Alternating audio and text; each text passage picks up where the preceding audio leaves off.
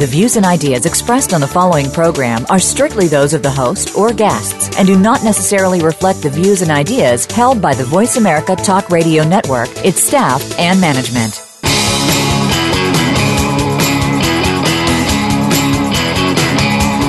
One moment, a business is on top of its game, profitable and well-respected.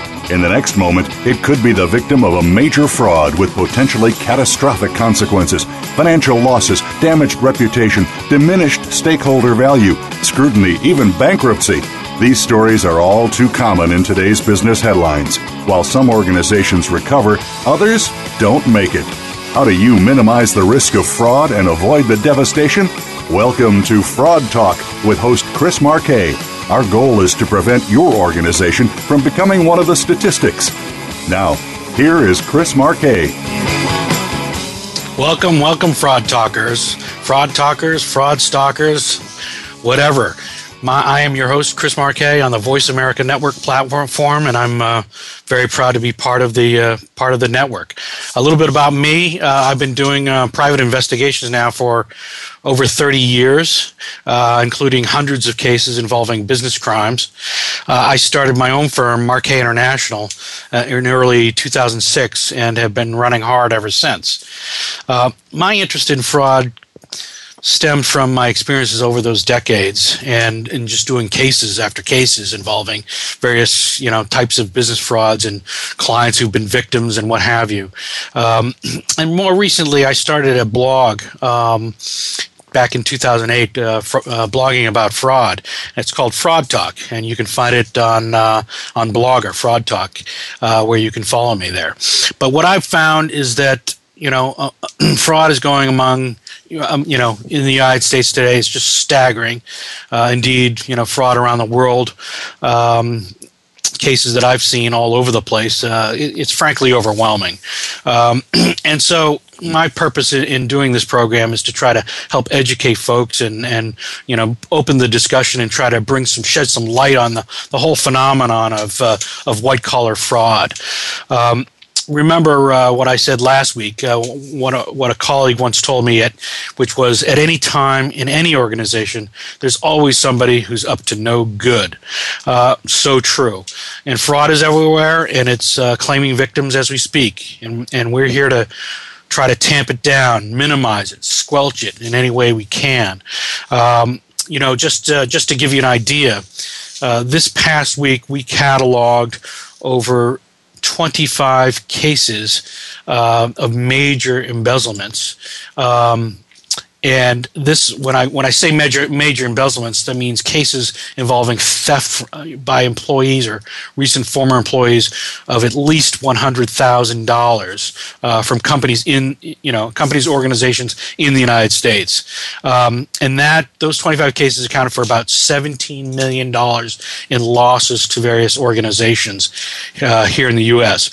That's just one slice of it. I mean, frankly, I think it's the tip of the iceberg. I mean, what you see above the water really is just the beginning, and those are the cases that get prosecuted. Those are the cases that find their way in the press. But it doesn't see all of the nastiness that goes on beneath the surface, where you have cases and all the petty stuff that's going on, smaller scale, but on just numerous cases that are going on every day and as we speak. And of course, those cases of employee theft and embezzlement, that doesn't include any other kind of fraud, Ponzi schemes, investment frauds, and kickbacks, and healthcare fraud, you name it. It's frankly just devastating. So just as a program note here, the call-in line to Fraud Talk is 866-472-5790. That's 866-472-5790 if you would like to join the discussion today. And you can also find us on Facebook and on LinkedIn and Twitter. On Twitter, it's Fraud Talk, hashtag Fraud Talk. So follow us there. And, of course, the Fraud Talk blog on Blogspot. You can find us there as well. You can email me directly, chris@marquetinternational.com. That's CHRIS at MARQUET international, all one word, .com. If you have a question, a comment, or a suggested fraud of the week. Speaking of which, this week's fraud of the week was submitted by Fraud Talk listener Joe from Illinois. And by the way, so if you've got suggestions for a case that you'd like to highlight, send it in to me, and we'll consider it among the many other cases that we see every week. But this week's fraud of the week involves a woman by the name of Irene Bruner, Brooner, of Kansas City, Missouri. She has been indicted and charged with embezzling nearly $3 million over a 10-year period from her employer and the bank where she established a credit line for the company. And basically the company went belly up as a result of her actions, leaving 20 employees out of work. But according to the St. Joseph, Missouri News Press just last week, this woman, Irene Marie Bruner, she's been charged now with 3 counts of bank fraud, 5 counts of wire fraud, and 3 counts of money laundering. A local gal from Missouri, went to Missouri Western State University. She was a CPA, a certified public accountant, and worked for a company called Galvmet, Galvmet, which is a small sheet metal fabrication facility. And she started working there back in 2001, and she was the controller.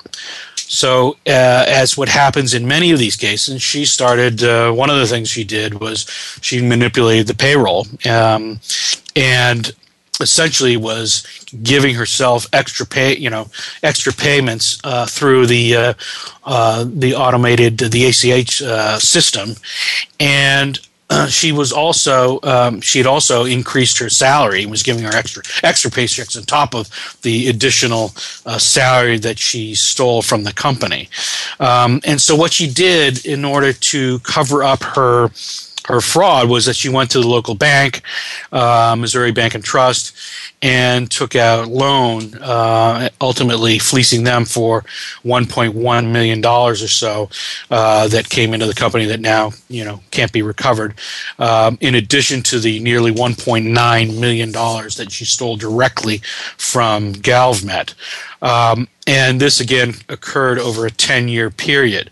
So what I've said before is that these kinds of cases, they last years. I mean, they go on for years and years, and our analysis showed, on average, these cases over $100,000 in embezzlement cases last, 4.5 years on average. So this one, 10 years, a little bit longer, wasn't caught, but of course, small company.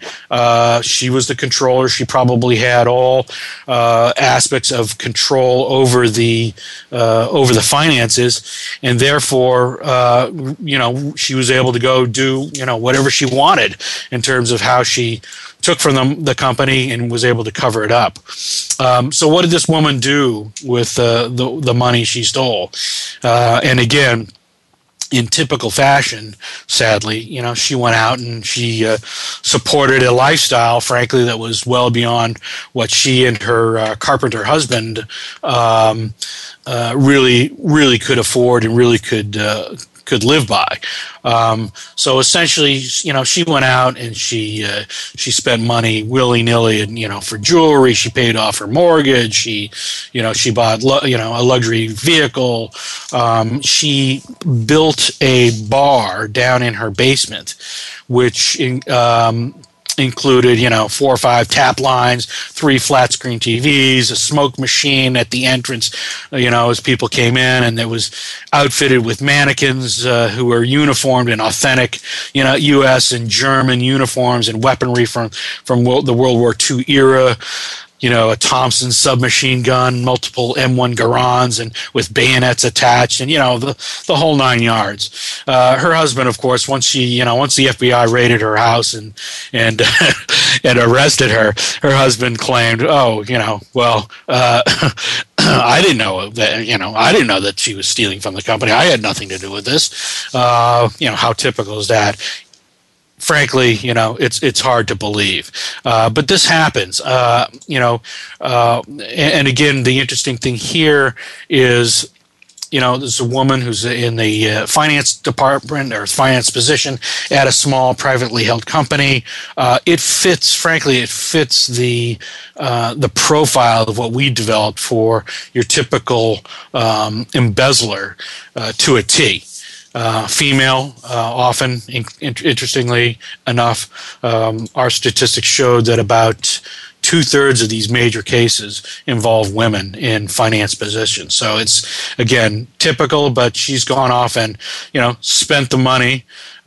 She also reportedly went off and had a jolly time on some vacations and luxury travel, that kind of thing. It's sad, but the company, went belly up. And here you had 20-odd employees who lose their jobs. The owners of the company, devastation, and you have people out of work. So somebody who really could care less about anybody but themselves.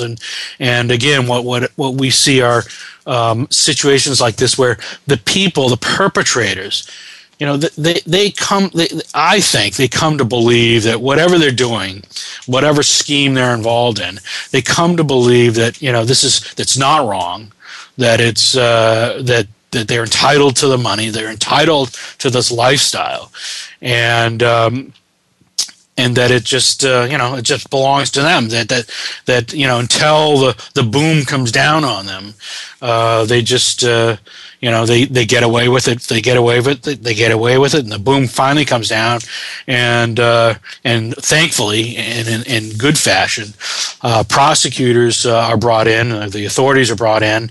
The case is investigated. A case is developed, and it is brought to trial.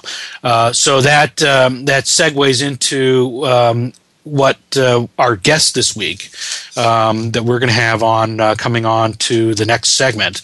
Our guest is a fellow named Kurt Benkley, and Kurt is a career prosecutor, somebody I've known for many, many years, prosecuted many, many white-collar crime cases, and somebody who has a terrific record of convictions.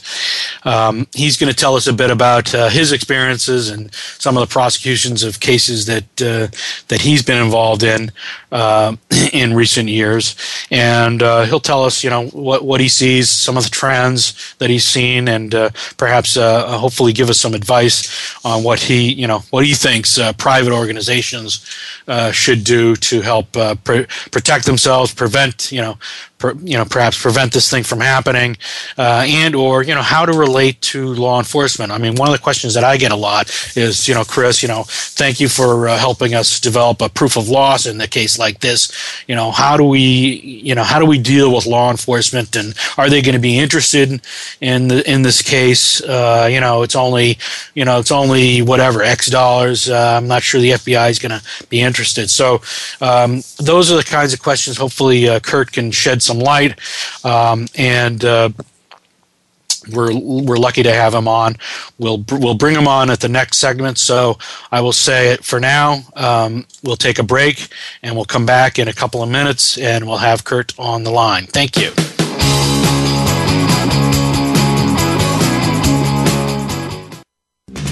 We're always talking business. Talk to an expert. Call now, toll free, 866-472-5790. That's 866-472-5790. Voice America Business Network. Our highly competitive business world is fraught with risks and challenges. Critical business decisions must be made on a daily basis with precision when significant capital is at risk. When your organization is faced with a decision point involving opportunity and risk, consult with Marquet International, global experts in due diligence, investigations, and litigation support.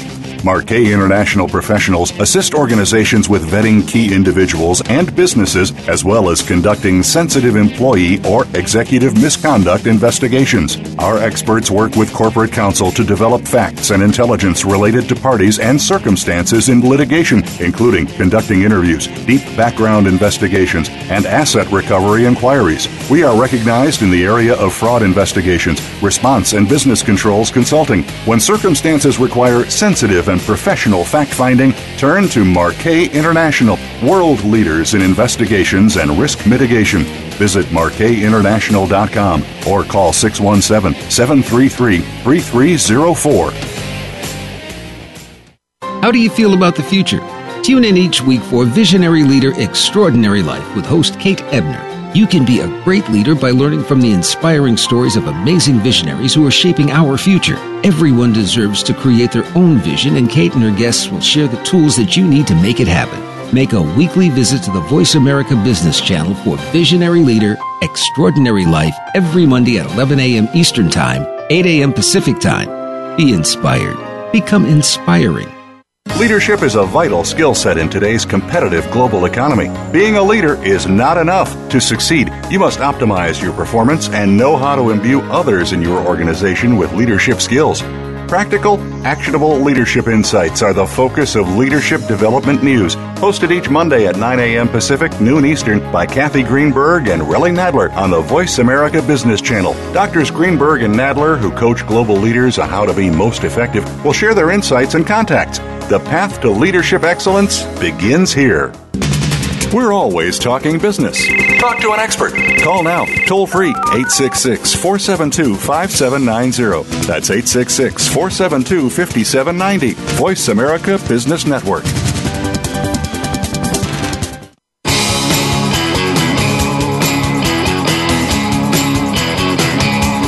You are tuned in to Fraud Talk with Chris Marquet. If you have a question or comment about the show, please send an email to Chris at marquetinternational.com. That's CHRIS at MARQUET international.com. Now, back to Fraud Talk. Welcome back, Fraud Talkers. Today, as I mentioned, we have a special guest, Milwaukee County Assistant District Attorney Kurt Benkley. And amazingly, Kurt and I have known each other since the late 1970s when we were at Dartmouth together. It's going back some time. But a little bit about Kurt's background. He's currently the ADA and the head of the White Collar Crime Unit of the Milwaukee County District Attorney's Office. He's also cross-designated as a Special Assistant United States Attorney with the U.S. Attorney's Office for the Eastern District of Wisconsin. He's a career prosecutor, got his undergraduate degree at Dartmouth in 1983 and got his law degree, his JD from Northeastern in 1987. Kurt spent 5 years in the military as a prosecutor in the United States Navy as a Judge Advocate General Corps, a JAG, and then he joined the Milwaukee County District Attorney's Office in 1993, and ever since he's been prosecuting cases, and for the last 15 or more years now, part of the White Collar Crime Prosecutorial Unit, handling all kinds of cases from financial crime, public integrity, embezzlement, mortgage fraud, arson, bribery, you name it, tax fraud, numerous high-profile cases, including the 2005 conviction of Wisconsin State Majority Leader Charles Schwala for public corruption, and the 2008 federal conviction of Milwaukee crime boss Michael Locke. Kurt, welcome. Well, hello, Chris. Thanks very much for having you on your program. My pleasure. Thank you. And it's been a long time. So you have prosecuted hundreds and hundreds of white collar cases over the years, and you've racked up just an outstanding conviction record. What are you seeing any trends, let's say, any trends in the kinds of white-collar crimes, whether it's trends with the perpetrators, the victim organizations, or types of crimes? What are you seeing these days? Well, I have been at this for more than 15 years. I've been working in the white-collar crime unit, and we focus exclusively on financial crimes and public corruption cases.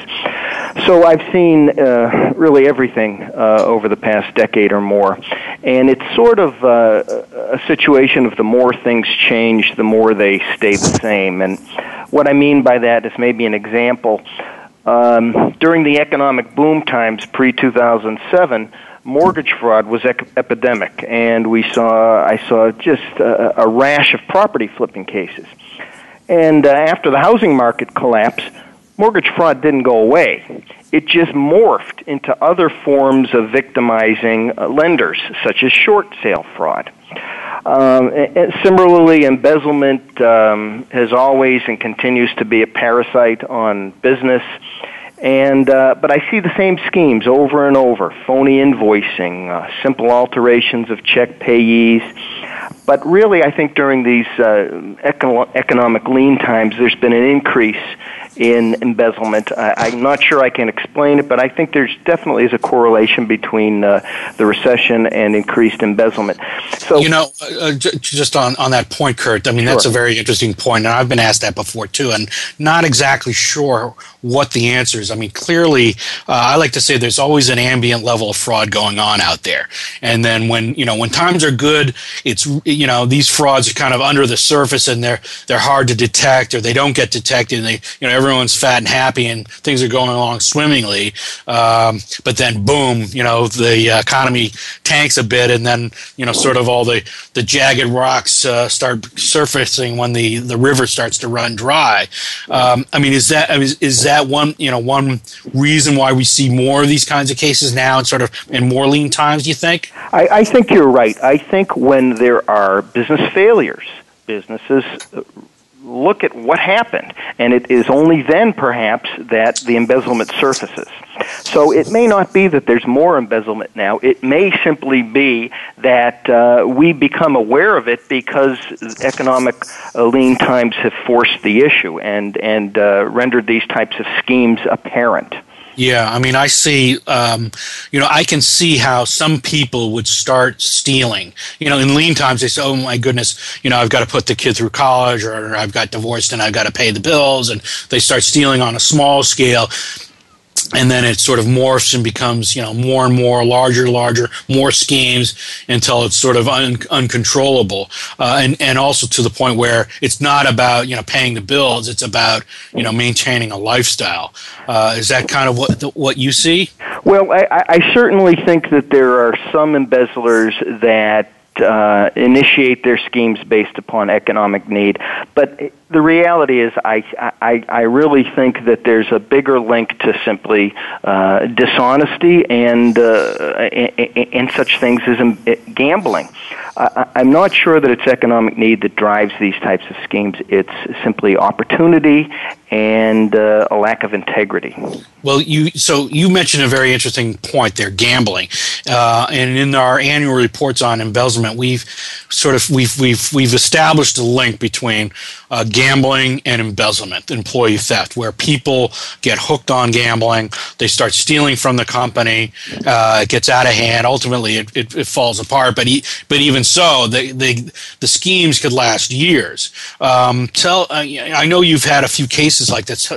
Describe one, a recent one perhaps, that involved gambling and what you see.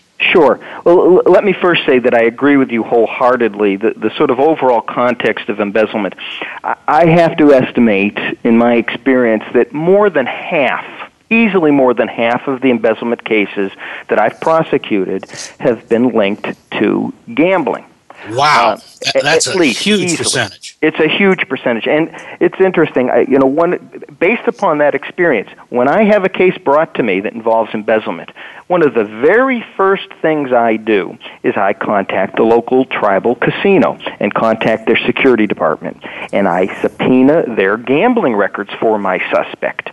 And one time out of two times out of three, I will see records of habitual gambling by these suspects.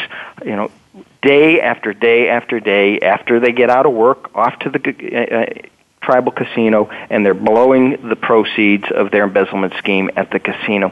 And I think they get the sense that easy come, easy go. It's almost like monopoly money. They take the business's money, they take it down to the casino, they gamble it, they lose it, and it's a game to them. And so often I see this pattern underlying gambling. And I'm happy to talk to you about one of the more recent cases that I had that involved in excess of $2 million, every penny of which was put into the slot machines here at the local tribal casino. Wow, we have 3 minutes before break. So why don't you begin to describe that? We can continue on in the next segment. But go ahead and let's hear about that case.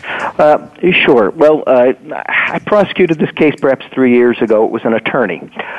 He represented a national corporation that represented insurers and asserted their subrogation rights. So there's a car crash. The insured party, the insurer pays the medical costs. Let's say $100,000. The insurer wants to recoup those payments from the at-fault driver, the other party that crashed into their insurer. So they would hire, through this national corporation, this local attorney to assert their subrogation rights. And this attorney would basically piggyback on a personal liability suit that had already been filed by the injured party against the at-fault party. And he would recoup or settle these cases, put the money into a trust account, and was supposed to forward the monies to the client.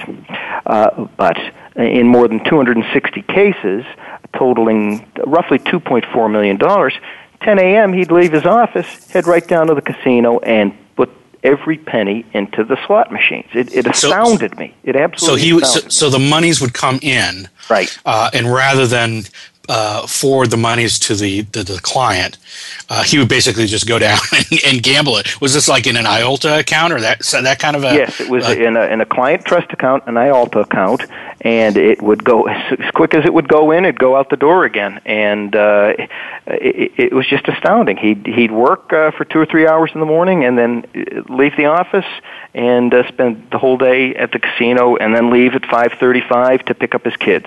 And the family knew nothing of it.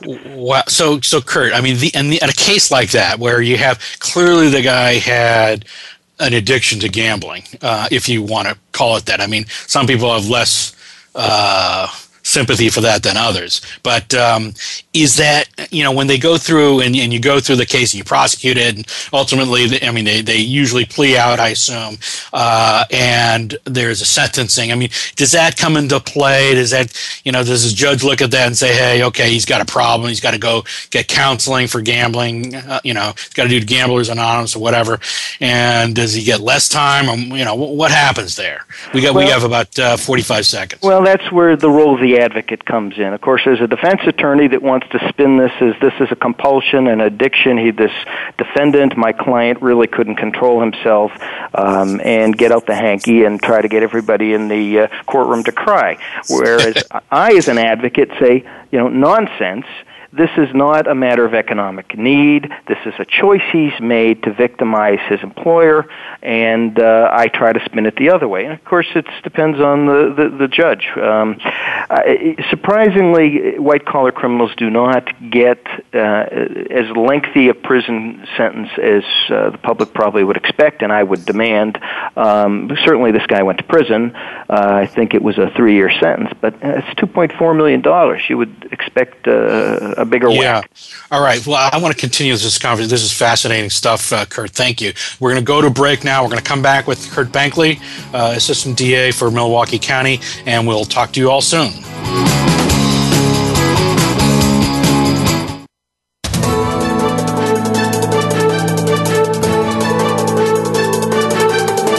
whether the market's up or down. Or if you're looking to improve your portfolio, our experts are ready to talk to you. Call now.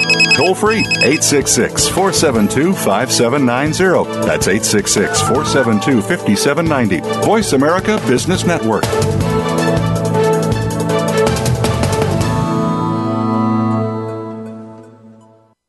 Our highly competitive business world is fraught with risks and challenges. Critical business decisions must be made on a daily basis with precision when significant capital is at risk. When your organization is faced with a decision point involving opportunity and risk, consult with Marquet International, global experts in due diligence, investigations, and litigation support. Marquet International professionals assist organizations with vetting key individuals and businesses, as well as conducting sensitive employee or executive misconduct investigations. Our experts work with corporate counsel to develop facts and intelligence related to parties and circumstances in litigation, including conducting interviews, deep background investigations, and asset recovery inquiries. We are recognized in the area of fraud investigations, response and business controls consulting. When circumstances require sensitive and professional fact-finding, turn to Marquet International, world leaders in investigations and risk mitigation. Visit marquetinternational.com or call 617-733-3304. What do business and sports have in common? Both are based on competition, and the goal of each is the same: to win. If you're in business, you need an edge over your competitors. You need to innovate and improve. You need to make adjustments to stay ahead of your competition. Tune in to The Business Locker Room with Kelly Riggs. Get the playbook and the coaching you need to improve your business performance. The Business Locker Room airs live every Monday at 4 p.m. Eastern, 1 p.m. Pacific on the Voice America Business Channel. Do you need directions to solid financial future? If so, the Money Answer Show with Jordan Goodman will provide you with a roadmap to making smart money decisions in every area of your personal finances. Join Jordan every Monday at 12 p.m. Pacific Standard Time, 3 p.m. Eastern for the Money Answer Show on the Voice America Business Channel. Learn how and where to get the best deals on mortgages, cars, and insurance. Find out the best ways to save for college and retirement. Get out of debt, improve your credit rating, and save on your taxes. The Money Answer Show with Jordan Goodman will provide you with great tips on investment opportunities in real estate, stocks, annuities, and other investment vehicles. That's the Money Answer Show with Jordan Goodman on the Voice America Business Channel every Monday at 12 p.m. Pacific Standard Time. We're always talking business. Talk to an expert. Call now, toll free, 866-472-5790. That's 866-472-5790. Voice America Business Network.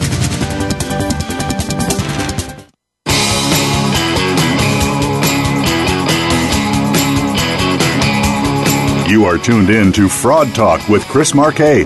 If you have a question or comment about the show, please send an email to Chris at marquetinternational.com. That's CHRIS at MARQUET international.com. Now, back to Fraud Talk. Okay, we are back. We are talking to Kurt Benkley, who is the Assistant District Attorney for Milwaukee County, career prosecutor who has prosecuted hundreds of white-collar fraud cases and racked up an impressive conviction rate. And we were just talking about, in the prior segment, about how Kurt has been seeing just a rash of these embezzlement cases, and many of which are involve, a gambling addiction or a gambling situation where employees take money from their employer, go off to the casino, and gamble. And frankly, Kurt, my study kind of showed an increased propensity where you have those states and those jurisdictions where you have actual casinos and gaming facilities, that there's a higher rate of embezzlement in those localities than otherwise. So I think that supports your theory, at least your anecdotal experience, that there's a connection between gambling and employee theft. You agree with that? That doesn't surprise me, Chris, and certainly we have tribal gaming in Wisconsin, and it presents an opportunity to those people that are susceptible to that type of temptation, and so it doesn't surprise me what your studies have found. But what I've seen also is where people, they start stealing for other reasons, or they start stealing and they just padding, they're traveling, and then they get into gambling. So that the gambling actually is sort of part of the whole thing. They get into philanthropy, for crying out loud. Yeah. I mean, there was a case in Wisconsin, which you're familiar with, the Susak-Deva case, KOSS Corporation, KOSS, which publicly traded entity makes headphones, local there in Milwaukee, in Wisconsin, where this woman was the CFO of the publicly traded company, and she manages over a 20-odd year period to embezzle $35 million from the company. I mean, thankfully, it was found out, by accident, as often happens, and it was investigated, prosecuted by the feds, which I know you didn't handle this case because you're on the state level, but the feds prosecuted, and she's now currently serving some time. It's kind of interesting. We were talking about motivations for gambling, and you and I had identified gambling. This KOSS case, it wasn't a matter of economic need. This woman, I'm somewhat familiar with the case, and I know the FBI agent who led the investigation, and have talked with him about the matter. She was a wealthy woman. She was married to a doctor. She had no need to embezzle. She was already living a very wealthy lifestyle. And my sense was that it was her walking into these high-end boutiques, buying tens of thousands of dollars of expensive gowns and shoes, and being treated like a princess. And it was that sort of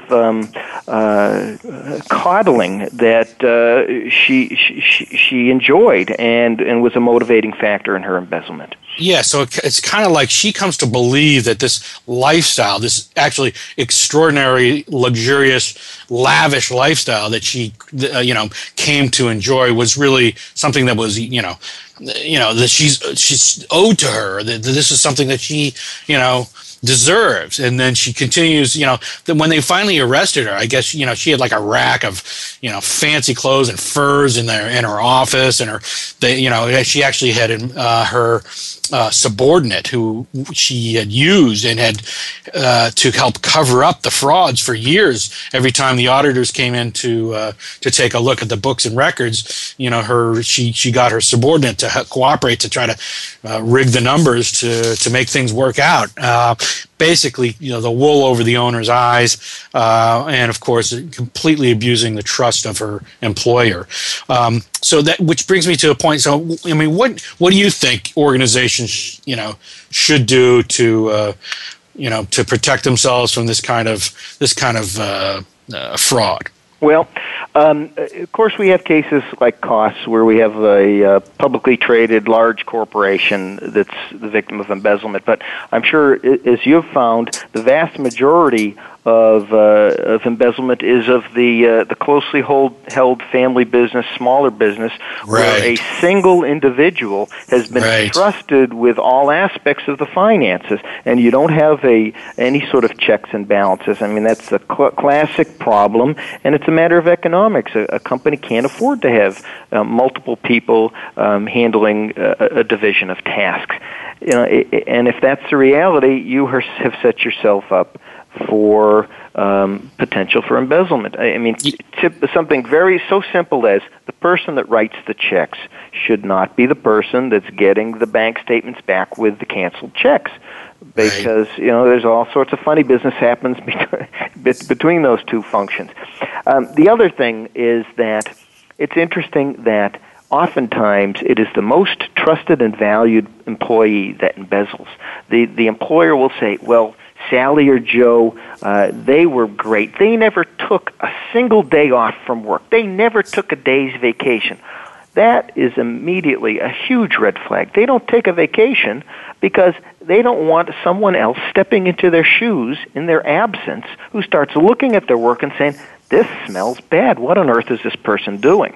Exactly. So there's a lot of red flags, and there's a lot of vulnerabilities that particularly smaller businesses have, and small businesses can bleed hundreds of thousands of dollars too. Yeah, I agree totally, Kurt. I mean, what I've seen in the studies we've done is you have, the organizations at most risk are those smaller family-run shops, maybe nonprofits, religious organizations that they're relying on volunteers, for crying out loud, to handle the books and records. And you get you get the wolf in with the sheep.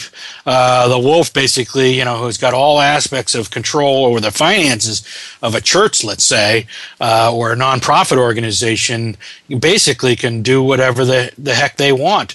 I know you were involved. You had a case recently, which is just sickening, frankly, involving the Purple Hearts organization. Tell us about that case. Well, sure, and I think that case clearly falls into this pattern of charities, nonprofits being particularly vulnerable to embezzlement, employee theft. I think it's partly because there's a culture of trust. I mean, these are pro-social organizations where everybody wants to do good, and so I think there's an increased level of trust among the fellow employees that makes them vulnerable. And I also think that there's a lot of volunteers, particularly churches. Churches, we see lots of significant embezzlements from churches, and we have volunteers handling the finances. And who's going to press a volunteer for accountability? Well, they just won't continue in the job. But the case you and I think we talked about last week in preparation for today's chat. This guy by the name of Kavanaugh, and he was the treasurer, finance officer of the local chapter of the Military Order of the Purple Heart. And they had a number of income streams, charitable donations from important funds. They a lot of donations. The red poppies you see sold at grocery store entrances around Memorial Day. They have surprisingly large flow of funds. This guy had control of the checkbook, and there was a particularly large donation designated for the orphans of service members that were killed in action in Iraq and Afghanistan.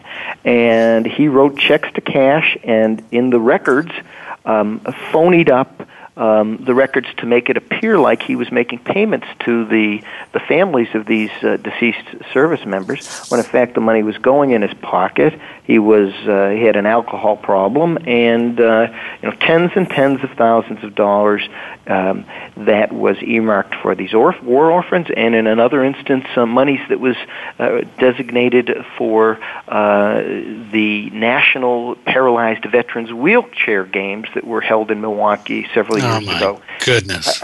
It really. It's sickening, Kurt. I mean, you know what? You people out there, you fraudsters, prosecutors like Kurt are going to get you eventually. I mean, this is the reality. The good news here, I think, Kurt, is that, whereas years ago, in the old days, a lot of organizations would be loath to sort of bring a case to law enforcement or the authorities because basically it's publicity that's not all that positive. It's might reflect negatively on their their reputation or their brand or whatever. I mean, they were loath to do that, but I think what I've seen at least is that increasingly so you have victims coming forward and having actually prosecuting some of these folks, which to me is a critical thing. And I want to talk to you more about this, Kurt, when we're going to come back. We need to take a break shortly, but I want to talk to you particularly about that aspect of it. How should an organization come to the authorities, or when should they come to the authorities? I mean, when are they going to be interested? I mean, should it be the feds or the state? At least your impression of how that should work. Because for me, it's really important. If we don't create a public record there that some former CFO basically embezzled, stole, fleeced, destroyed an organization because of their fraud, and they just got kicked the can down the road to the next organization. That next organization is going to be at risk. No. Absolutely. It's analogous to a sexual assault. A woman or man doesn't want to come forward to the authorities for understandable reasons, but it is enabling the perpetrator to go out and continue their criminal activity, whatever form it might be. So it's critically important for private industry to feel comfortable contacting law enforcement authorities. And I know that what comes across my desk is just the tip of the iceberg. There are so many other embezzlement cases where the victim just lumps it, and the perpetrator is never held accountable, and then takes a position at some other unwitting victim, and the cycle continues. Well, so that's let's we're going to have to take a break, Kurt, and we'll come back to our final segment. And just to remind everybody, 866-472-5790. Call if you're interested to join the chat, or if you've got a question for Kurt. This has been a terrific discussion. I appreciate it, and we'll be right back. Thank you.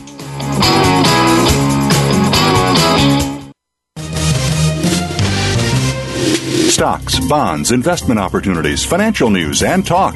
We can help. Call us now toll-free, 866-472-5790, 866-472-5790. Voice America Business Network.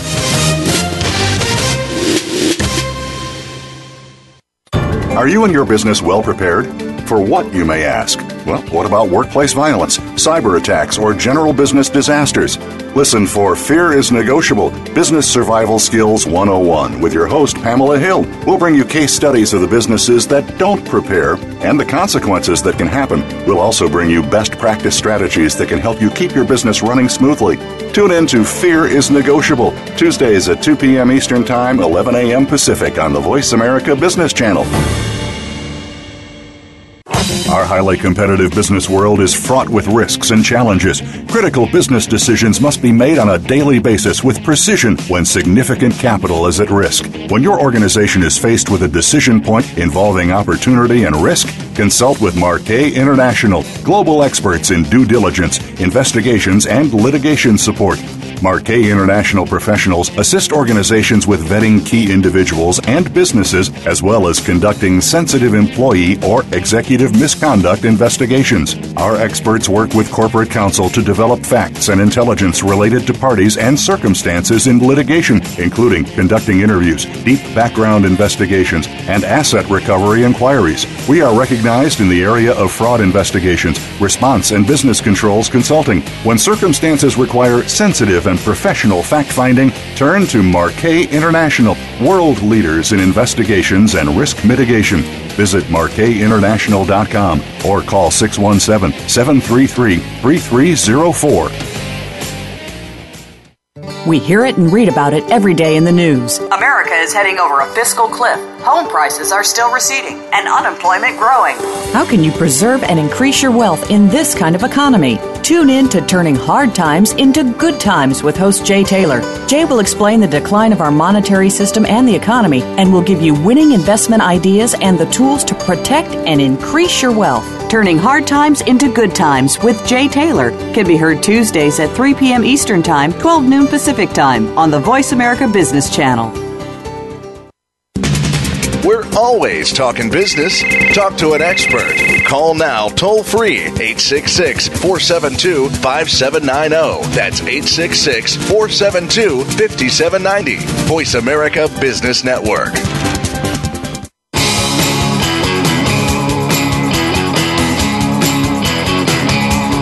You are tuned in to Fraud Talk with Chris Marquet. If you have a question or comment about the show, please send an email to Chris at marquetinternational.com. That's CHRIS at MARQUET international.com. Now, back to Fraud Talk. And we are back with our special guest, Kurt Benkley, Assistant District Attorney for Milwaukee County and part of the white-collar crime prosecuting group there. If you would like to chat with us or have a question for Kurt or myself, 866-472-5790 is the call-in number, and we'd be happy to have you join us. We were talking to Kurt about some of his prosecutorial experience and the issue of how does an organization, they suspect there's a fraud going on, at what point and how do they work with law enforcement to get the right law enforcement, what have you? How do they bring them in, and how does that work? Because I know that if an organization wants to investigate it, they want to have some control over the case, but once the law enforcement comes in, they want to find the fraud, they want to prove it and convict it and send the person to jail. So there's a little bit of slightly competing interests. The organization typically wants to get some sort of restitution and recovery of funds that may have been defrauded from them, whereas the prosecutors want to put them in jail. Kurt, welcome back. Hello. So on that topic, how does a private and when does a private organization, if they suspect fraud is going on or an embezzlement of some kind, how do they liaise with you, and what are your thoughts on that? Well, many times insurers force the issue. If a victim of embezzlement has a dishonest employee policy, the insurer, of course, will require the victim to contact law enforcement. That's known as a fidelity insurance policy, which is for employee theft, correct? Exactly. And oftentimes that forces the issue, and the cases come to law enforcement and come to my desk in that fashion. Other times it's simply a referral, and let's say a victim has uncovered an employee theft problem. Do I go to the feds? Do I go to the state? Well, 90% of these cases are prosecuted through local state authorities. The cost case where it's $20-30 million of embezzlement losses. Of course, the feds want to take those high-profile cases. They really have the ability to prosecute anything under their wire. You got the wire fraud, or you got the mail fraud. Mail fraud. No matter any sort of financial crime is going to have something happening on a computer, through the mail, on the telephone, somewhere, so that they do have jurisdiction. But typically they have. But you also have those kind of statutes on the state level. Absolutely. Right. So 90% of the time, these cases should come to local law enforcement. I would encourage private industry to contact the local prosecutor's office.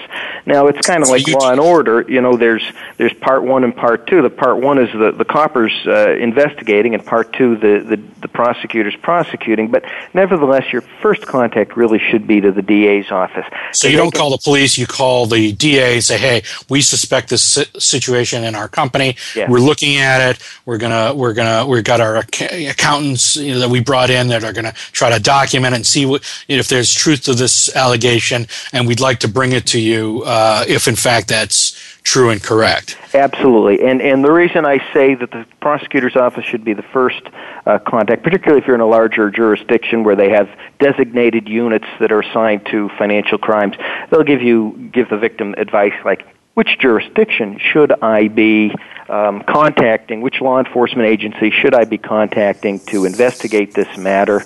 That consideration would be like, okay, the victim company is in X county, the victim lives in Y county, the bank is in Z county where the monies were transferred to, that kind of thing. Is that how Absolutely. When you're talking about jurisdictional issues? Absolutely, and plus practical matters. I mean, there may be the county sheriff's office, the local municipal police department, multiple police agencies that in theory have jurisdiction to investigate a particular crime, but the DA may say, this particular municipality has an excellent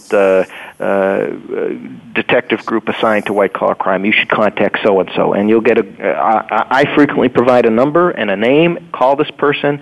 Let them know I am on the case. Let them know that I am going to work with that that detective directly in terms of seeking search warrants or subpoenas of bank records, that sort of thing.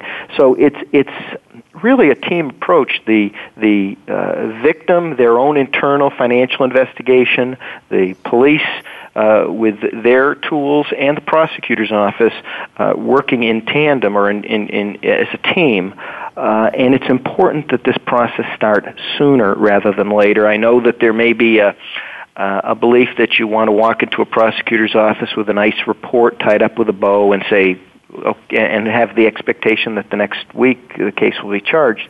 It just doesn't work that way. There may be because a lot you basically have to go through the investigation yourself. Absolutely. I mean, I do advise clients that, look, it's better. They're going to be more interested if it is organized well. You've collected the evidence that what you can show is some pretty prima facie evidence of the fraud, and that I mean, you're going to have to go through that in any case, developing a proof of loss, assuming you have some sort of a fidelity employee theft policy to try to recoup some of the recovery. I mean, talk about, we have a minute left, talk about, the restitution order. I mean, usually a restitution order comes into play, no? It does, but frankly, the criminal process is not really a good forum to recoup losses. The court system is obligated to order restitution on behalf of the victim, but they're not the same sort of civil process available to levy on assets like you would in a civil lawsuit. What you're saying is that a civil suit for restitution should also be filed? Typically, after the prosecutor's done his job, convicted the suspect or defendant at trial or through plea, that judgment of conviction is then asserted in a civil case, and it expedites that whole process. The civil litigant doesn't need to reprove the case. You've got a criminal conviction. All right, Kurt, we're going to have to cut it off there. Unfortunately, it's been fascinating. I really appreciate you joining us. And again, it's very important that these cases be prosecuted so that there's a record going forward, that this X person is somebody that you cannot hire in any way, shape, or form in a fiduciary role, because that's just bringing the wolf into the hen house. So, Kurt, thank you very much.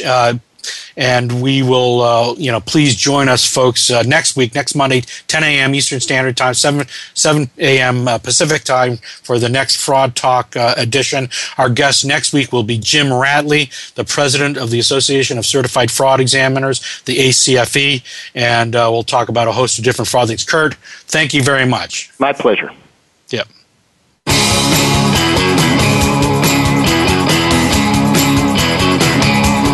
Thank you for listening to Fraud Talk this week.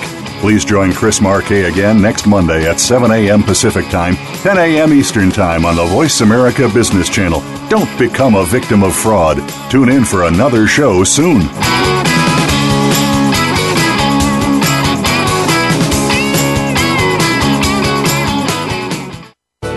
Thanks again for listening to the preceding program, brought to you on the Voice America Business Channel. For more information about our network and to check out additional show hosts and topics of interest, please visit voiceamericabusiness.com. The Voice America Talk Radio Network is the worldwide leader in live Internet talk radio. Visit voiceamerica.com. The views and ideas expressed on the preceding program are strictly those of the host or guests and do not necessarily reflect the views and ideas held by the Voice America Talk Radio Network, its staff, and management.